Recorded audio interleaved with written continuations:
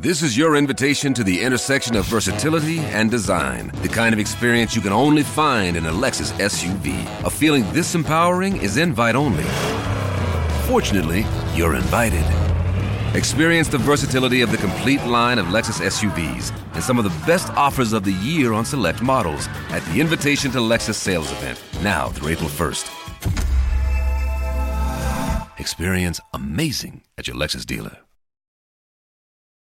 Hey, it's your buddy AJ from the Y-Files. And Hecklefish. Right, and Hecklefish. We just wanted to tell you that if you want to start a podcast, Spotify makes it easy. It'd have to be easy for humans to understand it. Will you stop that? I'm just saying. Spotify for podcasters lets you record and edit podcasts from your computer. I don't have a computer.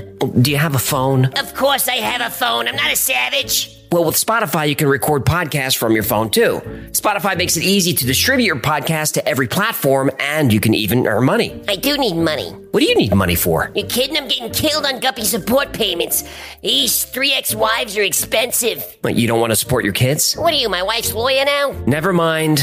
And I don't know if you noticed, but all Y-Files episodes are video, too. And there's a ton of other features, but we can't be here all day. Will you settle down? I need you to hurry up with this stupid commercial. I got a packed calendar today. I'm sorry about him.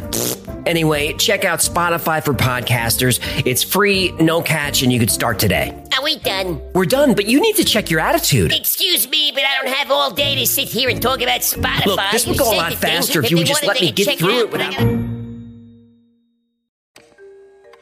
In 1988, aerospace designer Brad Sorensen went to Norton Air Force Base for the annual air show. The show was the chance for aerospace companies and military contractors to show off new technology to top military and government officials. Brad wanted to network and maybe grab a new client or two. At some point, Brad got turned around and separated from his group. He hopped into another group and ended up in a large hangar watching a presentation given by a 3-star general. At first, it was the typical rundown for various top-secret aircraft. Brad figured he was in the right place. He wasn't. The general signaled to someone, and a huge curtain was pulled, revealing 3 aircraft that nobody was expecting.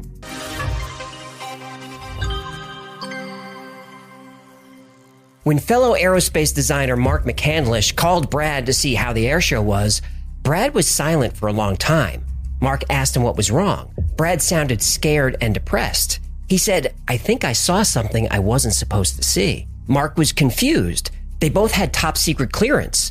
They worked for General Dynamics, Lockheed Martin, Northrop, McDonnell Douglas, Boeing, Rockwell International. They worked for... the usual suspects. Right. Now, as aerospace designers and illustrators, they often learned about experimental aircraft before they were even built. So what could be more secret than that? Brad said after the presentation, they pulled a curtain back to reveal 3 flying saucers, completely silent and hovering a few feet above the ground. Mark asked Brad to describe them. He said they looked like something out of the 1950s. They had a flat bottom, sloped sides, and a dome on top. And on the dome were small bubbles that looked like they contained cameras. The smallest saucer was about 24 feet in diameter. The next one was about 60 feet, and the largest saucer was about 120 feet wide. The general giving the presentation called them ARVs, or Alien Reproduction Vehicles. The nickname they gave the saucers was flux liners. In electromagnetism, electric flux is the measurement of an electric field through a given surface. So this was a bit of a hint. Next to the small saucer was a television playing various test flights. Video showed a saucer, or an ARV, hovering silently over a dry lake bed somewhere in the desert. Then the ARV did maneuvers that seemed like bouncing, and then finally the saucer stopped and flew straight up as fast as a bullet. The audience was stunned. Nobody had ever seen anything fly like this. Mark asked Brad if they explained how an aircraft could move in such a way. Brad said he was surprised at how simple the mechanics were. Mark said, "Wait, what, you got to see inside of the flying saucer?" Brad said that next to the craft was a large easel which described the internal components. Plus, the smallest saucer had some of its side panels removed so visitors could see the complete interior. Brad Sorensen saw the engine, the life support system, the crew area complete with jump seats and steering mechanisms. Mark McCandlish was blown away. And Mark, being a designer and illustrator, asked Brad if he could remember specifics about the saucer. Mark wanted to draw a diagram. Brad said he could remember and would tell Mark everything. But there was no way he was doing that over the phone.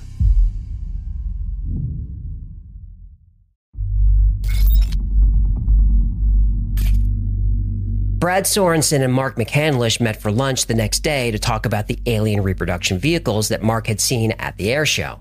Mark wanted to try and sketch a diagram of what Brad saw. Both men worked in aerospace as designers and illustrators, so they were familiar with a lot of the technology and were trained to pay attention to detail. The first thing Brad noticed is that the ARV seemed kind of worn. They had chips in their paint, fingerprints, and smudges all over them. Clearly, the American military had this technology for a long time. Brad went on to sketch out and describe the interior of the ARV. The dome at the top is actually half a sphere. The crew jump seats are in the top of the sphere. The flat bottom of the saucer is a large capacitor array over a foot thick. On top of the array are oxygen tanks for the crew to breathe and to maintain air pressure within the craft. Then Brad revealed 2 bombs dropped by the 3-star at the air show. 1, the saucer can travel faster than light. Wait, what? And 2, it uses zero-point energy. Wait, what? Well, zero-point energy would require its own episode to really get into it, but here's the gist. 0 point is the lowest possible energy that a quantum mechanical system can have. Excuse, did you just yawn? Well, that explanation did not help. Well, in classical mechanics, empty space is just empty space. But in quantum mechanics, no space is truly empty. There are fluctuating fields in constant motion, and there are particles that act like waves that wink in and out of existence. These fields and particles require energy to do that. Energy that exists everywhere, even in the vacuum of space. For example, liquid helium at absolute zero in a vacuum is still liquid. You can't have liquid unless the atoms are in motion. Helium doesn't freeze because zero-point energy keeps the atoms moving. Well, yeah, but how much energy could there actually be in nothing? Well, physicists John Wheeler and Richard Feynman calculated that zero-point energy in the vacuum of space is so powerful that the amount of space that fits in a coffee cup has enough energy to boil and evaporate all the oceans on Earth. A coffee cup. Well, if zero-point energy boils away the oceans, we can refill them with the tears of oil company executives. And the politicians in their pockets. You're catching on. It was at this point where Mark McCandlish put his aerospace design skills to work. He converted Brad's rough sketch to a technical blueprint to scale of a functioning flying saucer.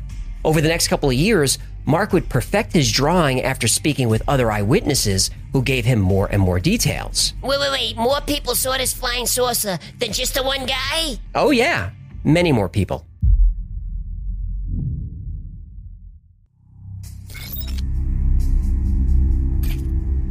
After speaking with Brad Sorensen and studying his drawing, Mark McCandlish became fascinated with the ARV project and started doing his own research. As interesting as this was, it was still just a report from a single eyewitness. But the more Mark looked into the secret project, the more people he would find that saw the ARV, worked on it, and even flew it. In the early 1990s, Mark ran into Kent Sellen at an air show. A lot of action at these air shows, huh? There is. You want to check one out? Nah, I'm good. Kent was a crew chief working at Edwards Air Force Base, and one day he was sent out to repair a piece of equipment. And on his way to the job site, he passed a hangar with the doors slightly open. He looked inside and saw a flying saucer just hovering there silently. Now, without any prompting, Kent described the ARV exactly how Brad did. Flat bottom, domed roof with smaller domes that held cameras.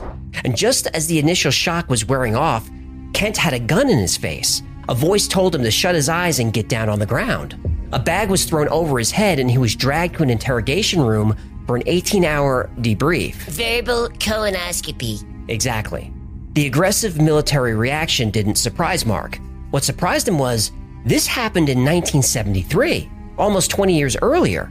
So how long has the military been sitting on this thing? Well, what happened? He says, well, this thing, was flat on the bottom, sloping sides, a little ledge around there, and then a dome on the top with these little glass things on top. Looked like there was a camera under each one. And I said, really? He said, yeah. No, no landing gear. It was hovering. And I said, let me borrow your pen. So I took out a Kodak lens cleaning tissue package that I had in my camera bag. It was the only thing I could think of to draw on. I did a quick sketch of this alien reproduction vehicle as described by my friend Brad Sorensen back in 1988. And I said, is that what you saw? And he says, oh, you've seen one. And I said, no, but I wasn't sure until this moment that the story was absolutely true. And so that was when I knew there was a second point of confirmation. In addition to Kent Sellen, there is at least one other person from the military who's been willing to go on record about the ARV. that there was one facility at Norton Air Force Base that was close hold. Not even the wing commander there could know what was going on.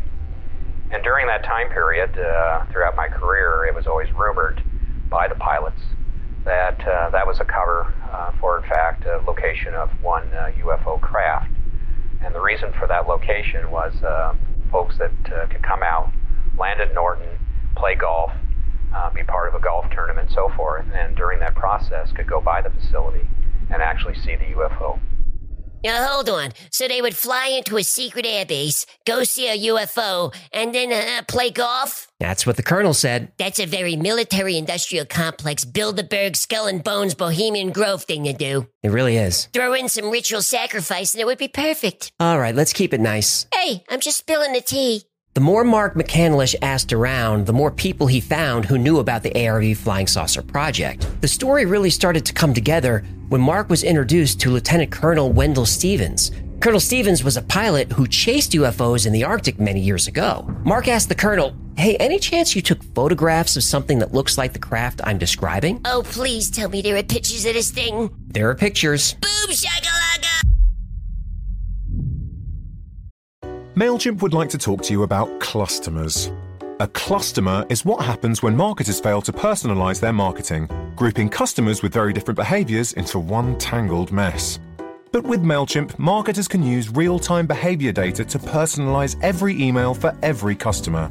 So get MailChimp and turn your customers into customers. Intuit MailChimp, the #1 email marketing and automation brand. Based on customer numbers. For verification email, advertising at MailChimp.com.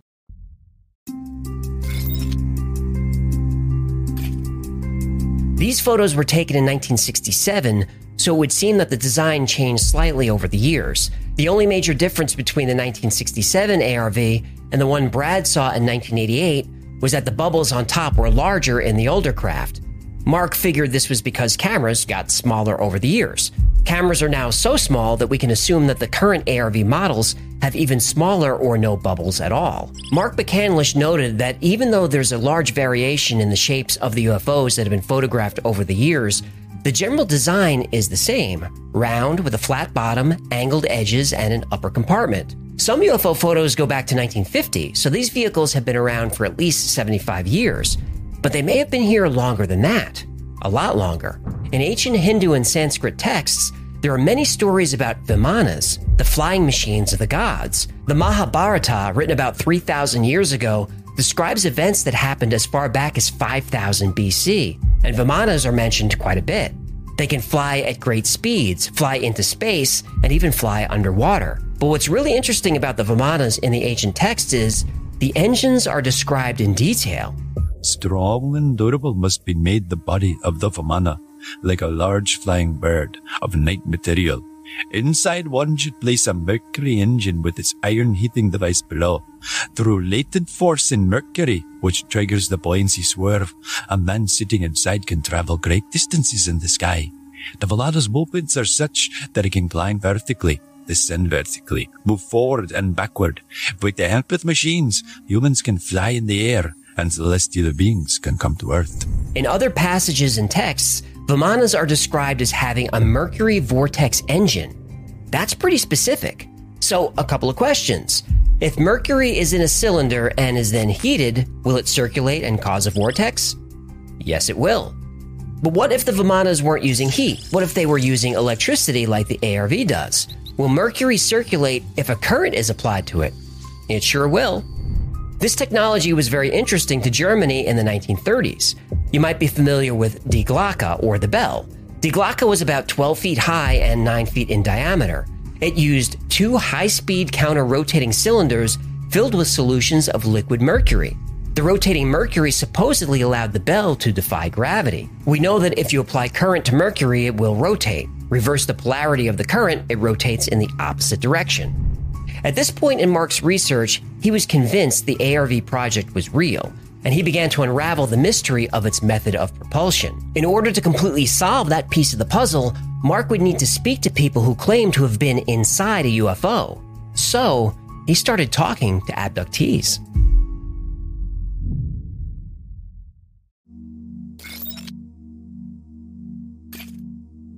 Mark McCandlish spoke to several UFO abductees.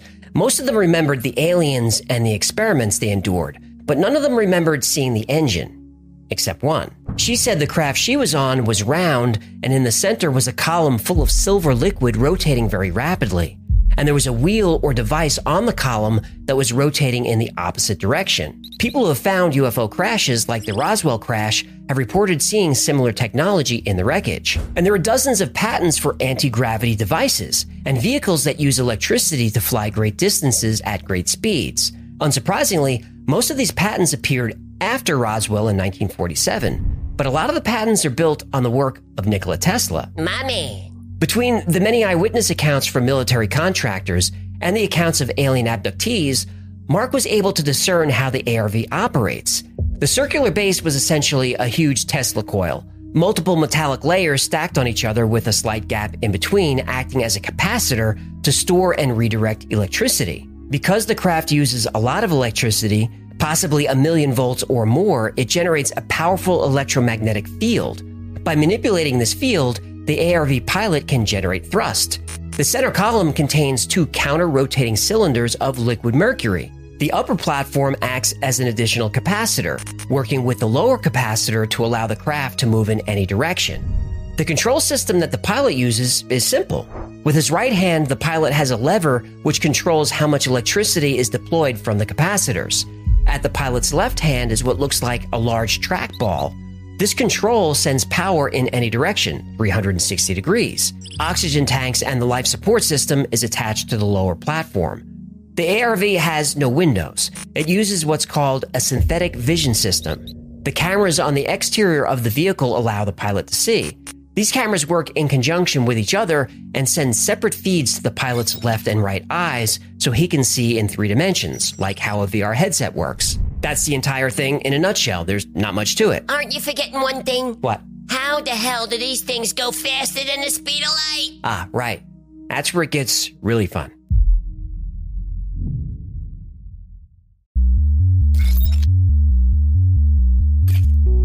The ARV is a vehicle that captures, generates, stores, and redirects a tremendous amount of energy in a field around the craft. This field is manipulated by the pilot, which allows it to fly in any direction. But that doesn't explain how the ARV can exceed the speed of light.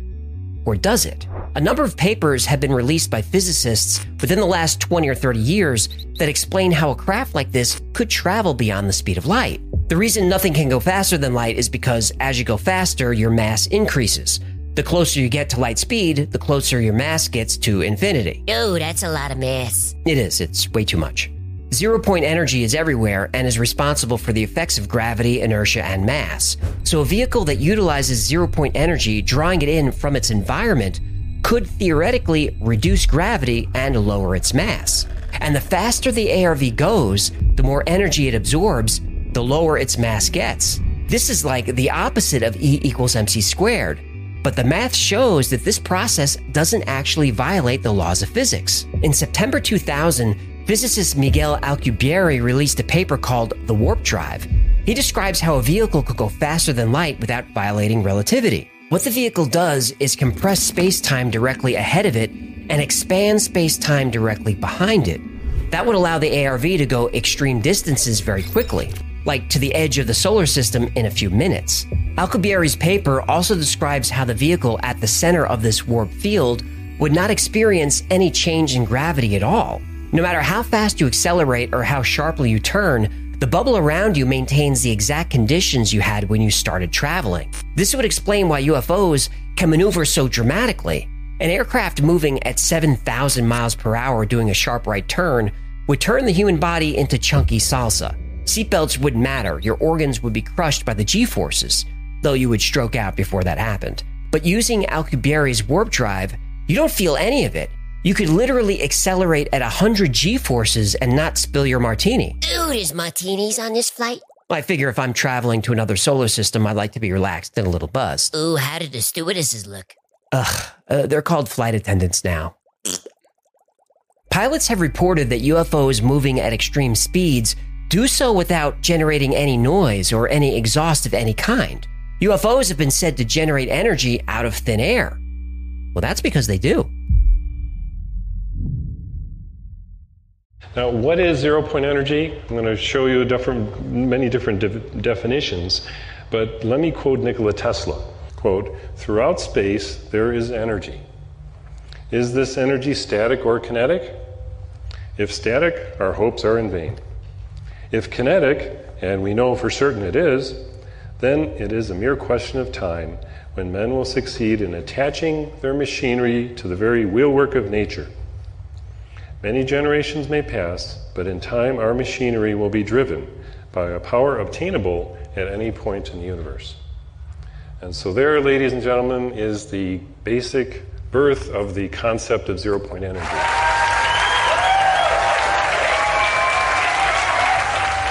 The reason it's called Alien Reproduction Vehicle is that it's based on the study of extraterrestrial vehicles, but it is manufactured by human military intelligence, aerospace contracting arrangements. And this is very important. It means that we, Homo sapiens, have the ability to access this so-called zero-point field of energy, which is the ambient field of energy from which all matter and energy is fluxing, and can access that energy and generate all the power we need to run this planet without fossil fuels or pollution.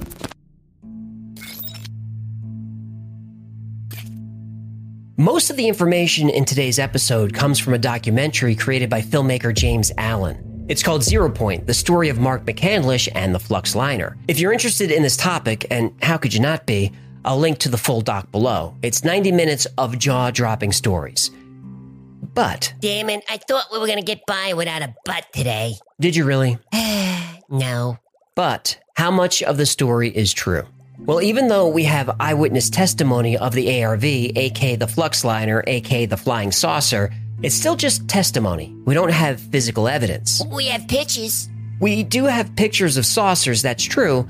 We know that most are hoaxes, but there are a few that haven't been explained. As to the science behind zero-point energy, there's not a consensus. It's a relatively new field of study. Relatively nice. Some physicists believe zero-point energy is real. The math works. But some physicists are more skeptical and can still get the math to work without zero-point. Even if zero-point energy is real, and I believe it is, Mark didn't really know how the ARV captured the energy. Maybe it can be absorbed through the vehicle's magnetic field, we don't know. Lou, it sure would be nice to have the Tesla files that were definitely stolen by the FBI. Yeah, it would be nice to have that stuff. Now, as for the Mercury Vortex Drive, people have known about this technology for a long time. And really, same with zero-point energy. We've known about that since Tesla, maybe before, but nobody has been able to get either technology to work. Ha! Excuse me? If anyone got free energy to work, they would be disappeared faster than you can say ExxonMobil. Yeah, it would seem that whoever comes close to getting free energy to work, they suddenly come down with a case of severe bad luck.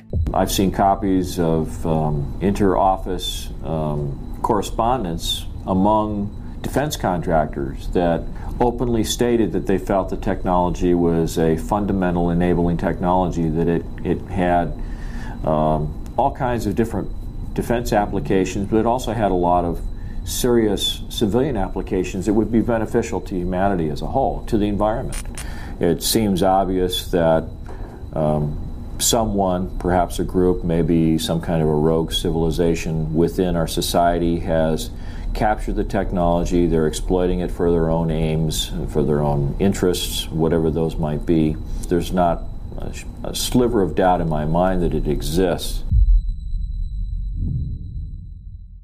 The storyline basically is that there's a lot of work going on in the aerospace industry that would indicate that we have black projects that have gone even darker.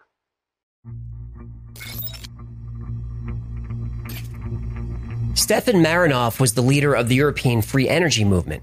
In 1997, he made tremendous strides in the technology. Before he could develop his first prototype, he fell out of a window. Dr. John Mullen, a nuclear physicist, used to work for McDonnell Douglas, one of the largest military contractors in the world.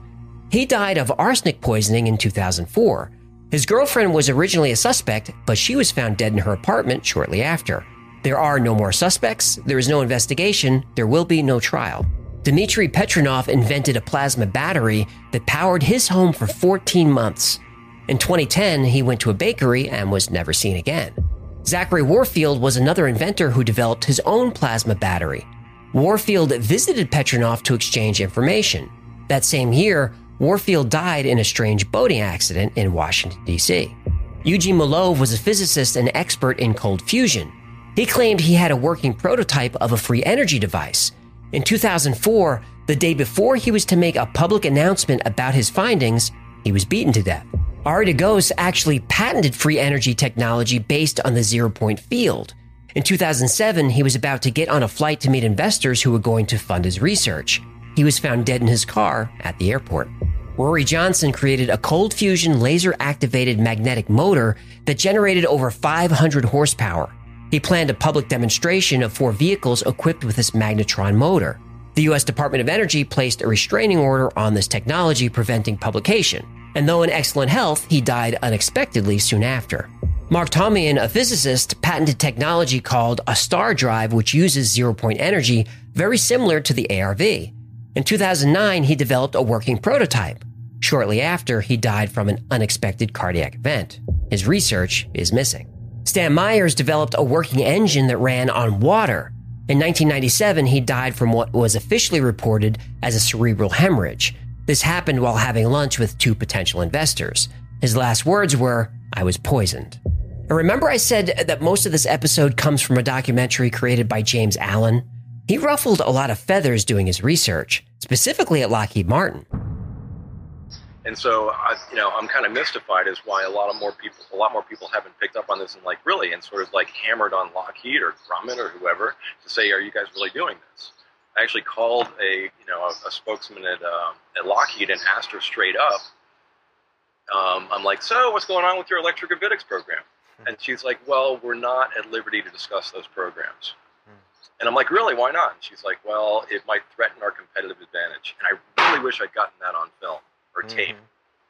Because my next documentary, Tom, are you listening? I want to do a investigative documentary on specifically on anti-gravity in the aerospace industry. Oh, I can't wait to see that new documentary. This kid is a hero. Was a hero. Oh, you gotta be kidding me. While still editing the film before it was even released, James Allen was diagnosed with an aggressive form of cancer. He was dead in 3 months. I'm so angry right now. That interview clip I showed was from 6 weeks before his cancer diagnosis. Did he look sick to you? No, he did not. Autopsy results revealed an unbelievably aggressive tumor that usually occurs in patients with cancer for years, not weeks. And his blood contained 12 heavy metals and radioisotopes at toxic levels. Manganese, beryllium, thorium, and uranium were found in his blood. James Allen never got to see his documentary released. And his next film, which would expose anti-gravity technology being pursued by military contractors, now that would never happen. This is a bunch of these government companies doing the. When are we going to stand up and something about these? Yeah, I know. Even Mark McCandlish was afraid. You've actually heard a couple different stories about people being shut down when they're trying to implement this. Or killed. Yeah. I mean, there's many times I lay awake at night with my 9mm under my pillow, loaded, and I wonder why they haven't killed me. I honestly do.